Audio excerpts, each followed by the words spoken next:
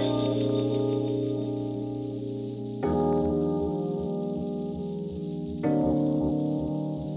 い、始まりました。ふりかけノート。ふりかけノート。はい。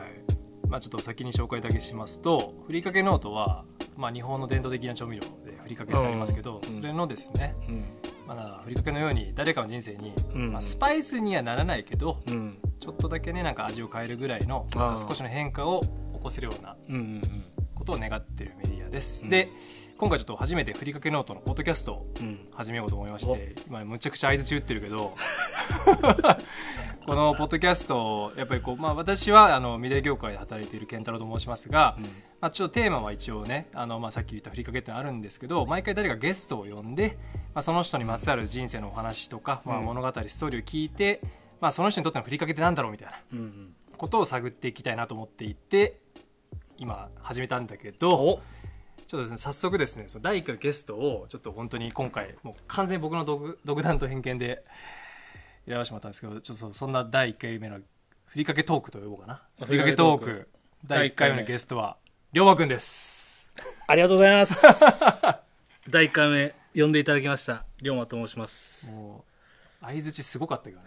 いやだってさ、無音だとちょっと寂しい感、まあ、ちょっと盛り上げてさ、なるほどね。そうそう、盛り上げていこうかなって。ありがとうありがとう。そう、第1回目だし。そうだね。そうそう。まあ、ちょっとそのまあふりかけノートという、まあ、僕もこの間メルマガとかちょっと書いてみたんだけど、なんかこう普通の人でもさ、なんか物語って絶対あるしさ、あるね。まあ、ちょっとこれ始まる前にいろいろ話したけど、コロナとかで結構ちょっと寂しいなとか思ったりとか、そういう時になんかこうなんかホッとするものとかって欲しいかってするじゃん。それは別になんかハリウッドとかネットフリックスとかの動画だけじゃなくて、意外と普通の人の中にもそういったものってあるかなと思ってて、物語的な。そうそういうことをね聞いていきたいなと思ってるんですが、まあ、そんな龍馬くん、まあ、まずそもそも私健太郎誰か分かんないですけど、まあ、僕は一応メディア業界で働いてるんですから、龍馬くんちょっと自己紹介だけまずしていただけたらなと思うんですけど、簡単に簡単に、はい、音楽作ってます。音楽作ってますよね。まあ、ビートとか、DJ とか、まあ、結構主なジャンルはヒップホップなんですけど、最近まあカセットで出したりとか、配信とかもやったりしてますね。買ったよカセットいやありがとうございますそうだよ、お世話になって。でも仕事はしてるんだよね。仕事ははい一応かたくなに仕事もしつつ、はい、音楽もやってると、まあ、仕事中も 95% 音楽のことってまあ、龍馬くんはそうだよね。すごい、まあ、2人の出会いを言うと、まあ、実は同い年で今年36歳、そうですね。そうですね。年なんですけど、もう出会って、だから18の時に出会ってるので、そうだね。もう20年弱になると。そうだね。そうなっちゃうんですよ、実はね。で、だから大学の同級生で、大学1年生の時に龍馬くんと会ったのが最初だったの。で、僕その時に、高校の時にさ、ヒップホップとかさハマって、でなんかこう MTV 超見てたんですよ。で MTV 見てて、ですごいやっぱスペシャル TV じゃなくて MTV だみたいなそういう時期があって、海外のスパイク・ジョーンズとかかっこいいみたいな あったね。でちょっと古く遡っていくとビースティーボーイズとかすごい PV とかミュージックビデオかっこいいみたいなのあって、で結構ヒップホップ好きだったのね。でもやっぱり見てると当時やっぱ JG とかあったから、ダボダボのさ b ボーイでさ 3XL 着てさロッカフェラー系そうロッカフブとかそうフブとかね、そうっていうのがなんかカルチャーであったんですよ。日本の b ボーイみたいなあったね。あったでしょ。でそれで俺18で会いました。で、まあ、スケートとかも好きだったから、まあ、そういうのがなんか集まったし、あとジャッカースっていうジャッカースあったね。でそういうなんかこう好きなカルチャーで集まって、もう僕は本当にもうブッカブカの b ボーイでもうねティーンバランド履いてみたいな感じだったのに、龍馬くんはヒップホップとか好きだったのに全然違かったじゃん、格好とか。そうだね。全然、まあ、どっちかっていうとロックの方を意識してた。だいぶね。そう。マーチンとか履いたかった。いや俺ジョージ・コックス履いた、ね。ジョージ・コックスそうだよね。いやそういやそう当時だから結構まあロック、まあなんつうのかな、ヒップホップの中でもさ、ランディ MC とかさ、結構ロック色あったりもうその当時はね、まあ、ビースティーもだって元々バンドだもんね。そうだからまあ結構本当幅広い、特にああいうダボダボだけがヒップホップじゃないみたいな。まあそれがさだから健太郎18歳からするともうカルチャーショックで、あみたいな、そうそうそう、でこういうのもあるんだみたいな。そうで東郷だってさ、まあ確かに今ラップやってるけど当時普通にスカ系だったでしょ。そうだね、なんかサスペンダーしてたそじゃん。うとサスペンダーにマーチンとかしたからマでしょーチン入ったからね。で隼人とか、隼人とかね、そう僕が結構もう隼人セルティックスのそうそうそうなんか隼人とか B ボーイの隼人はもうあれだったね確かにコテコテのそうそうそうそう感じだったね。で下さんとかさ、下さんね、ハイソックスハイソックス、だからそういう感じの中で実は龍馬くんはもう本当に僕の中ですよカルチャーショックでもともとだって帰国子女でしょ。そうそう一応ね、そのなんかどういうふうに、さっき音楽の話とかもあったけど、なんかどういうふうにこうもともとそう出会いがあってとか、どうやってやっぱ日本にいたらさ、例えばジブラとかさダボとかがさ、子デフジャムとかやばかったから、やばかったね、もう本当にもうヒップホップとは b ボーイとはみたいなところあったじゃない、でそういうのじゃないのがなんか違うこう10代を過ごしたんじゃないかなと思うんだけど、どういうまずいつからアメリカでとかどこに出るんだっけ。10歳から、LA から車で30分ぐらいのアーバインっていうところにいたんだけど、やっぱそのクラブはさすがに入れなかったんだけど、結構高校生でもライブハウスとか結構行けたりして、だから結構それがで結構近い友達でバンドやってたりとか、ライブハウス行ってた人がいて、で車で一緒に連れてってもらったりとか、で結構その普通にやっぱあっちのそのヒップホップって、もうその時からもうメジャーなわけですよ。ヒップホップ何年ぐらいだろう。95年とか。いや2000年前後ぐらいじゃない。なるほどね、中学生ぐらいか。そうそうそうそう、もうだからヒップホップがさ、なんつうの本当メジャーがもう普通にラジオつけたら、ヒップホップ流れてるわけよ。それってやっぱりこうウエストサイドとかそういう区別とかってあるの。いやもう全然もう全大陸っていうかさ、西も東も。そうなんだ。そうだからなんつうの、その日本ってさ、ラジオかけたらまずヒップホップって、今は結構また今はね上がってきてるけど、当時はやっぱそこまでさ、そうだね、ちょっとまだマイナー的な。当時 J-WAVE でってかソウルトレインっていうリュウさんの番組があって、それぐらいだったもん。年々上がってきてるけど、まださUR とかね。そうそう、あったね。UR とかね。あった。深夜帯にね。そう。深夜でメインストリームじゃないよね。そう。あっちはもう昼間からそういう、なんつうのかな、そういうもうヒップホップのメジャーなアーティストがテレビに出たりするわけよ。だからもうその、ヒップホップの位置がやっぱアメリカだとすごいでかくて。そっか。だから、ムービースターとか、ルダクリスとか、そう。出たりとかさ、そう。DMX とかもね。DMX とかさ、結構出てる、そう。なるほど。ドクター・ドレイがさ、デンゼル・ワシントンとかトレーニングデーとかさ、出てたりするわけよ。しょぼい役でね。そう。なんか悪い麻薬取締役とかね。そう。無駄に切れてるみたいな。そう。結構メジャーシーンにもいたってことだよね。そう。だからやっぱ、そういうのもあって、結構入り口がやっぱでかい。でもさ、なんかその、わかんない。LA とやっぱりじゃあシアトルとか、じゃあニューヨークとかってまた違うと思うんだけど、なんかその、コミュニティとして、まずアジアの人たちとか、チカーノの人たちとか、白人とか黒人とかっていろいろコミュニティあるじゃん。その辺ってどういう感じだったの？結構、もちろんある。その結構ね、韓国人と固まったりとかあるんだけど、結構日本人ってそこら辺のこだわりってあんまなくて、なんか白人でも黒人でも中国人でも、なんか結構みんなと仲良くなりやすい。そうなんだ。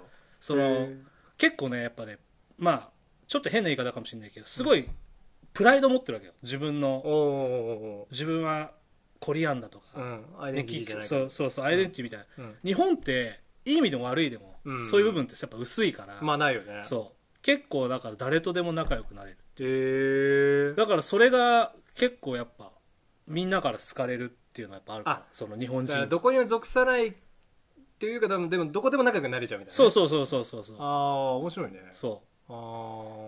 やっぱ結構そのさ、固まったりするんだけど、コリアンの人たちとかって、あんまそういう日本人ってなくて、なんかそれででもなんかその音楽とかって例えばじゃあ、中学生ぐらいとか、僕らもだから多感な時期じゃん、音楽とかもさ、なんかすごい当時だと日本だと、J-POP みんな聞くし、で当時はなんかジュークとかさ、あったね、ユズとかあったね、そっち系のギターに行くのか、あなんかなんだろう、それこそグレーとかビジュアル系のそっち系とかでバンドがいろいろあったわけですよ。でそういう中でなんかいろんな音楽はじゃあヒップホップがさっきメジャーシーンになったって言ったけど、音楽はどういうところをジャンルを聞いたの？なんかやっぱり決めてたの？それともなんかそのコミュニティみたいにもなんか別々で。まあやっぱね、当時やっぱ自分スケボーやってたから、そうかそうかそう、そのスケボーのビデオで結構音楽が流れてて、スケボーだって何だったのその頃音楽って？結構分かれててヒップホップかパンクだったわけよ。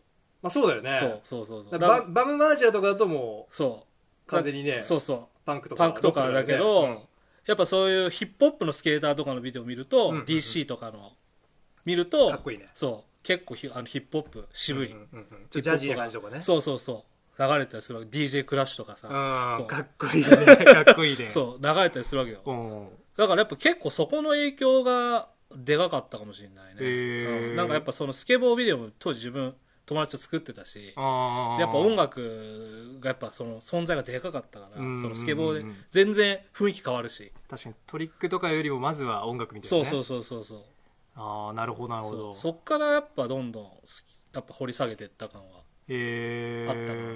いやなんかすごい昔のなんかイメージでね、その音楽の話ちょっと掘り進んでいくと、なんかまあさっき言ったようにハヤトとかはウエストサイが好きだし、で僕レゲエとか、まあやっぱり R&B とかね、当時ミックステープ買ってたし、なんかそういうヒップホップに行くとなんかミクスチャーもダメだみたいな、やっぱもう男なら坊主ででヘアバンしてとか、ニューエラー被ってみたいな、なんかすごい凝り固まったものすごいあるわけですよ、いっぺんの。でなんかすごい覚えてたのが龍馬そういうヒップホップ好きだわります。かっこ b ボーイじゃないし、でもかっこいい DJ もやるし、でテクノとかもやってたじゃん。やってたね。でなんでこんな広いんだろうなと思っていや今わかるよ、でも当時わかんなくて、でなんかすげえそこが本当に会社ショックだし、でもなんか龍馬なんかいい音楽教えてよって聞いたら、システムオブダウンとかさあったねあれね、 b ボーイにする教えてくるみたいなシステムね。そうだ、当時ターボネグロとかさ、結構激しい系な音楽とかもさ、ハードコア、そうでもやっぱ映像さっき言ったようにやっぱすごい音でだいぶ映像で変わるから、だからすごいだから元のミュージックビデオ好きだったし、で全然ビースティーも好きだったしヒップホップも好きだったんだけど、なんか当時ちょっとなんか一辺倒だったところでなんかこう結構龍馬くんがですね、いろいろこうシステムダウンとかいろいろこう激しい系もしてくれて、とにかくだから音楽がもう幅広かったなと思うんだよね。そうだね、まあなんかサークル入ってたけど、そうだね、なんかヒップホップのサークルあったもんね。JHC だっけ？あったすごい名前だけど。そう。あった。そうだね。前田さんとかね。そう。だからそこにも顔出しだし、でもなんかさ、一回キャンパスでさ、なんか俺昔の写真出てきたんだけどさ、やいちゃんとこいたんだけど、なんかバスケやるとかあったじゃん。あそこでなんか一回やったよね。なんか二人でやったよ。やって、その時普通にガンガンテクノかけてたよね。いや、俺あの時結構ヒップホップだった。俺あの時多分ヒップホップだ。なんかさ、あれバスケのサークルのなんか音楽をなんかやったんだっけ？そうあれだよね。やったよね。3パックだっけ？なんかそんな感じあったよね。よく覚えてんだ。そう、3パックでバスケの試合やってる時に DJ やってくれみたいな。写真あるよそれ。確か大志くんあたり。そう太一とね。そうでタッツンとかやいちゃんが一緒に来てさ、見に来ててさ、あの時はヒップホップか。バスケだしね。そうだからシーンに合わせて結構じゃあ選べてるんだ。そうすごいよね。やったね。懐かしいね。ね、面白いよね。なんかでもそんなでも龍馬くんが結構今実際にさっきも最初に冒頭にあったけど、まあ仕事しながらでも音楽やってて。そうだね。なんか名前とか出していいの？あ、いいよ。世田谷スクリーム。そういうなんかこうまあ活動もされてると思うんだけど、今どんな感じなの？今結構聞いてるよ俺。今ね、いやちょっとだから自分の個人の名義で今度サブスクやろうと思ってるのと、あとは今龍馬竹正でやると。いやオプティックの。オプティックの。そう。であとはちょっと来年またカセット出そうと思ってて、いいね、それで、まあ、最近マスタリング終わったから。そうでそれとそのさ使いみちょっとかなり前に覚えてる2009年と2010年ぐらいに、確かドイツかなんかのレーベルからなんか出さなかったっけ？俺イギリスかな。イギリスか、その時って名前さ龍馬じゃん。龍馬、それが龍馬ってあるでしょ、で今オプティックとあと世田谷があるじゃん、これどういう使い分けしてるの？世田谷スクリームはクルーだね。ああ、そっかそっか。俺一人だけじゃなくて、うんうんうん、他にラッパーとかがいて、うんうん、でみんなでやる時の使う名義っていう。なるほど。でトラックメイクをする。そうそうそう。なるほど。そう。じゃあそこでの音楽と、うん、やっぱりじゃあ個人でやるものとやっぱ全然違う。まあ結構まあ自分の作ってるビートからうんうん、派生してってるのが世田谷スクリームかな。ああ。自分でやるのはもう結構ビートメインが多いから。なんかその時のちょっとこれ今日本当に聞きたいことのメインになってくるんだけど、なんかいや今までさ、まあ、18で出会ってさ、そんな話ちゃんとこんな聞いてなかったけどさ、で時々さなんかさこう久々に連絡してさ、なんかカセット出したよとか言ったらさ、中目のさお店ワルツそうワルツ行って買ったよとかさ、そういう感じだったじゃん。でクラブ行ってさ、イベントの時にさ、ウィーとか言ってさそうだね。そもそもなんかこう、まあだから僕も今メディアの会社にいるので、結構ストーリーテリングとかさ、まあ、物語性とかさ、これ別に売る時にも絶対なんかあるじゃない。あるね。なんか飲み物でもさ、この商品でもさ、でだからすごいなんか物語って絶対あるんだろうなと思ってるんだけど、そもそもなんかその、まあ、物語行き着く前の段階として、どういうふうに音楽をそのビートを作っていくかとか、そういう過程とかってなんかある？やっぱなんかその結構自分使ってる手法としてサンプリングなんだけど、だよね。でやっぱその元ネタの音があって、まあ、レコードでも、でやっぱその元ネタの例えばフレーズ、このフレーズがかっこいいって思って、そっからどんどんなんていうのかな、組み立てていくみたいな。で一つのその軸があって、その軸からどんどんこうやって、まあ、肉付けというかさ、自分の味をつけていくっていう。なるほど。そこからじゃあ作っていくんだ。そうそう。全く無じゃなくて、最初は無じゃなくて、何かしらあるわけよ。なるほどなるほど。それがまあ時々その最近ちょっとサンプリングしない時もあるんだけど、そのフレーズを弾き直したりとか、そっからどんどんなんつうの入ってる。今何使ってんだっけ、機材って。機材 MPC とかも使ってるし、MPC も使ってるし、あと結構ハードのリズムマシンとか、そうまあ編集は全部パソコンでやるけど。なるほどね。そう。なんかさちょっと今聞いて面白かったのが、そのなんか時々結構そのクリエイティブの話とかってよくあるじゃない。まあ、それこそじゃあ広告業界とかさ、東郷のいる業界とかだとなんかいるじゃない、クリエイティブディレクターとかさ、でもなんか結局なんか今世にあるものって誰かが作ったものの上にあったりするイメージがあって、そうだね。ヒップホップでもまさにそうじゃん。そうだね。ヒップホップ自体が、そうだね。ジャズがあってとかさ、なんか過去のソウルがあってとか、そうだね。でなんかそれってでもやっぱりなんかすごい感じるのはすごいなんかこれだからなんだろうな、パクるとインスパイアとかなんか違いとか境界線とかってすごいなんかあるじゃない。あるね。でもなんかヒップホップ好きな理由ってなんかすごいなんかこの聞きたいんだけど、なんかすごいさ、なんかサンプリングの元に対してもサンプルの元に対してもすごいなんかリスペクトがあるからなんか成り立ってる気がするんだけど、その辺ってなんかどう思ってるの？そうだね、まあやっぱりその、まあ、自分がその好きじゃない音楽からやっぱサンプリングはしないよね。やっぱり好きなものからするし、やっぱその自分の中で引っかかってるから、やっぱそれを元に作るっていうのはあるから。なるほどね。そうじゃあ好きなものから作っていって、これだなと思ったら肉付けしていくと。そうまあ、それにドラムとかいろいろグループ足したりして展開作ったり。なんかさ、その今日のさっきのストーリーの話に戻るんだけど、なんか実は映像作る時にちょっと似てるなと思ってて、で、まあ、僕はもともとベースがすごい音楽好きだから、ミュージックビデオ好きだから、だからスパイク・ジョーンズのさ、ファーサイドのさドロップとか分かる、逆再生のあれそうなの？あれスパイク・ジョーンズなの。あ、そうなんだ。あれ超かっこいいじゃん。あれかっこいいね。でもあれもストーリーがさ、まあ、逆再生なんだけど、どんどん戻っていくって話なんだけどさ、すごいなんかかっこいいものなんだけど、なんかその僕の場合やっぱ音楽が実は僕は大事で、映像において音楽があってそこの例えばスネアとかがあったら、切り替えるとか、結構そういうところでだからストーリーが実は結構音楽ベースで僕進んでいくタイプなの。そういう時にこう音楽って、まあ、サンプリング元があって、その後肉付けしていく時ってどういうふうにこう考えたりしてくる？じゃあ次どうしようかなとか、ここでベースどうしようかなとか。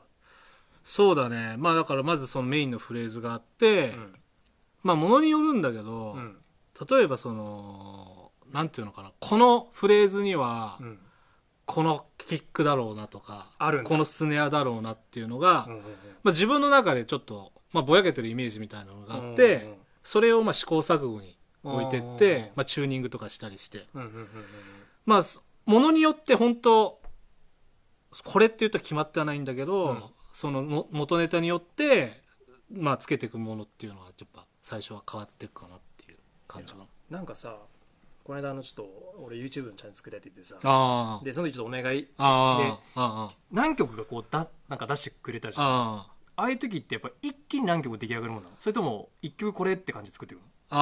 まあなんか、結構前まではもう一曲終わるまでずっとその曲しかやってなかったんだけど、最近は結構同時進行することをできるのそれ。そう、まあなんかもうこれ見えてきたなと思ったら違う曲やって、でやっぱその結構音楽って寝かす作業が自分必要だと思ってて、その時いいと思ってても、ちょっと時間置いて聞くと、あれ大したことねえなみたいなそうあれこれあんまよくねえなみたいな。面白いね。そう結構ある。だからやっぱちょっと耳を一回離れさせるっていうのはすげえ大事。だからもう突き詰めるんじゃなくてちょっと一回置いて寝かしてカレー寝かすみたいに寝かしてそうちょっともう一回味見してみたら不思議なとか、そうなんかそのやっぱそのフレッシュな耳で聞けるっていうのが大事。そのやっぱ作ってるとやっぱいいように聞こえちゃうのよ。まあそうだよね。そうそうでやっぱその全く自分が作ってない状況で聞くのとやっぱ違うから印象が。面白いね。でもこれでも例えば原稿とかさ、書いてる時もさ、翌日見るとさ何を作ってんだこれとかさでもあるよねあるそう客観的に見えるんだよ。そうそうで一旦離れるとさそれちょっと2つ今思ったのが、そのまあじゃあやるじゃない、その時にまず作ってる時って誰を思って作ってるの？例えばまさに客観的に言ってたのって例えばじゃあ僕の場合だと、じゃあ記事書くじゃない、でそれ書く時ってポストした後に、こんな人に読んでほしいとかってあるわけで、映像もなんか例えばジャッコとか作ってるじゃない、そういう時も映像で誰を楽しませたいっていうのは結構あるんだけど、そういったなんかターゲットとかそういうの考えるの？いや俺もう本当自分ありきだね。面白いな。自分が聴きたい音楽しか作ってないな。かっこいいねいやだから、誰かっていうのは本当考えたことないかな。でもってことは自分がこういう時に聴きたいってこと。例えばクラブで聴きたい音とか、なるほどね、自分がドライブしてる時に聴きたい音とか、だからもう軸は自分があって、そうシチュエーションによってっていう感じかな。ちょっとチルした時はこれだなとか。そうなるほど。それはでもクリエイターだよそれは。かっこいいね。じゃあでも結構そういう風に作っていく中で、例えば3分のさ曲もあればさ、1分の曲もあるしさ、例えば5分の曲もあるじゃない、その辺の尺っていうのは、いや映像だったらオチみたいなのあったりするじゃん。でさっきファーサイドだと一番最初に戻るとかさ、そういうなんか例えばストーリー的に言うと起承転結とかさ、小説だとさ最初に冒頭があってあらすじがあってとかさあるじゃない、そういうのって音楽ってあるの？山場なんかまあ作ってるジャンルっていうかものによるかな。まあ例えばビートとかだと、例えばビートライブするようにやるやつとかだと、結構ミニマルなあんま展開ないやつとかにするし、結構作品で出す時っていうのは、まあやっぱちょっと展開つけたりとかしたりする。でもそれでさ、でも尺とかどこで決めんの？もうこれ終わりだなとか。尺はね、飽きたなもうこれ以上いいね、それ自分が飽きたな。だからすごい完全に僕はだからもうユーザーとか読者目線でいくのよ。多分気にしいだからさ、なんかいや俺はこうだけどなんかこれなんかダサいところで嫌だなとかって、だから多分もしも俺が音楽作ったら、いい感じのなんかこう3分ぐらいがほどいいんじゃないかとかで多分切ると思う。なるほどね。そうじゃないのね。飽きたらもう飽きた切るいやだって無理して作りたくないからね。なるほど。そのでもさ、最初のサンプリングの話はあったけど、最初に浮かぶインスピレーションの元とかでどこがあるの？いやまあなんか、普通にやっぱ聴いてる、やっぱ音楽聴くってのはもう日常だから、まあ、YouTube で聴いたりとかもするし、レコードで聴いたりとかもするし、聴いててやっぱその引っかかった部分っていう、自分の中でだから聴いててやっぱアイデアが浮かぶ部分っていうか、アイデアが浮かぶ場所ってさ、なんか僕の場合だと完全にシャワーなのよ。本当に。シャワー浴びてる時とか。ホワイトボード置いてあるの。そうなんだ。お風呂に。やば。だってさ忘れんじゃん。で書くんだ。そうそれかも速攻で頭かかしながらiPhone とかで録音して「ないないないない」って言うってこと。そう忘れちゃうから。俺絶対シャワーなのよ。あ、なるほどね。あ、でもなんか、聞いたことあるな。マラソンとかジョギングしてる時とかにアイデア浮かびやすいとか、散歩してる時とか絶対みんなそれぞれあるじゃん。それあるね。それってどこなの？どこなんだろうなあ。でもやっぱ俺土日走ってんだけど今度走ろうよ。あ、いいよいいよ。走ろうよ。それでもその時とか結構やっぱ考えられるね。聞きながら走ってんだけどさ。音楽聴きながら、誰の音楽聴きながら走ってる。だけどそこでなんか想像するの？そう、想像したりとか、なんか自分の曲となんか照らし合わせたりとか、ちょっとなんかペース速くなってしそうだよね。そうあ、そうなんだ。面白いね。ちょっと今度じゃあこれちょっとシャープ2をさ小技公園とか撮ろうか。あ、いいねいいね。走りながらさカーカーとか言いながらさ絶対走りキャッチなかったじゃん。いや、そうだ。いや、もう30超えるとさ、もう運動しなくなるからな。そうだよね。そうじゃあそれじゃあ第2回その話しましょうか。あ、いいね。一旦ちょっと今もうなんだか26分ぐらい喋っちゃっててここでまあ今回ちょっとふりかけノートが誰かのね、人生のこの話もしかして誰かのさ、それこそランニングしてる時に聞いてる時にさインスピレーション元になったりしたら嬉しいじゃない？確かに。でそういうなんかこう誰かのなんか人生にちょこっとなんかこうエッセンスみたいになったらいいなと思ってるんだけど、なんか今じゃあちょっと今回の話と音楽の話、あとそのティーンの頃のね話をちょっとしたんだけど、なんかその今龍馬君にとってここまで今36歳生きてきたけど、なんかちょっとそういったなんかインパクトはそんなになかったけど意外と響いたなみたいななんかものとか人とかことってなんかありますか？この音楽とかこの人とか。人何でもいいんだけど。でもやっぱそのアメリカにいた時に、ここまでそのどっぷり音楽に浸からした人っていうのがやっぱり一人いて、自分がもう入れ墨がバーって入ってさ腕にさ、日本人で今横浜でコストコで働いてんだよそう俺より6歳上なんだけどさ。じゃあちょっとお兄さんで。そう当時何歳ぐらい？俺は確か彼と会ったのが、俺が15、16ぐらい。じゃあちょうどだから本当にお兄さんだね。そういろいろカルチャーとか音楽とか全部知ってるね。そういやその時だからすごいその彼がいろんな場所に連れてってくれて、そうライブとかそう実験音楽とか、それ世界を広げてくれたっていうかさ、そうやっぱそれが結構自分の軸にあるかな今もね。でしかもその人は今 LA じゃなくて横浜にいると。ファミリー持ってっからそっか。そうでもそれもなんか今一緒のね、じゃあ今でもなんかつながりとかなんか世田谷スクリームで一緒にやったりとか、ただ今ちょっと仕事はすごい忙しくてあれなんだけど。そうなんだ。そう前までは結構その一緒に世田谷スクリームでステージ立ったり一緒にやったり。いいね。でもそういう人がやっぱいるんだね。そうなるほど。なんかちょっとそういうちょっとなんかもしかしたらね、龍馬君のこの話とかを聞いて、今じゃあ10歳とかさ、15歳ぐらいのさ若い子はさ、ヤングがヤングなね方々がジェン Z がさいいねすげえと思うかもしれないし、確かに。なんか逆になんかそういうじゃあ今そのねコストコで働いてるお兄さんは、龍馬君にとってのふりかけ以上に多分すごい影響を与えると思うんだけど、なんか逆にさ36歳じゃない？なんかそういう例えばじゃあもう今ポッドキャストでどこでも聞けるじゃない、佐賀県とかさ分かんないけどなんか岩手とかさ、それから八重ちゃんみたいな子がさね、こう例えば連絡とか来たら相手とかすんの？しないねしてあげないよそれは。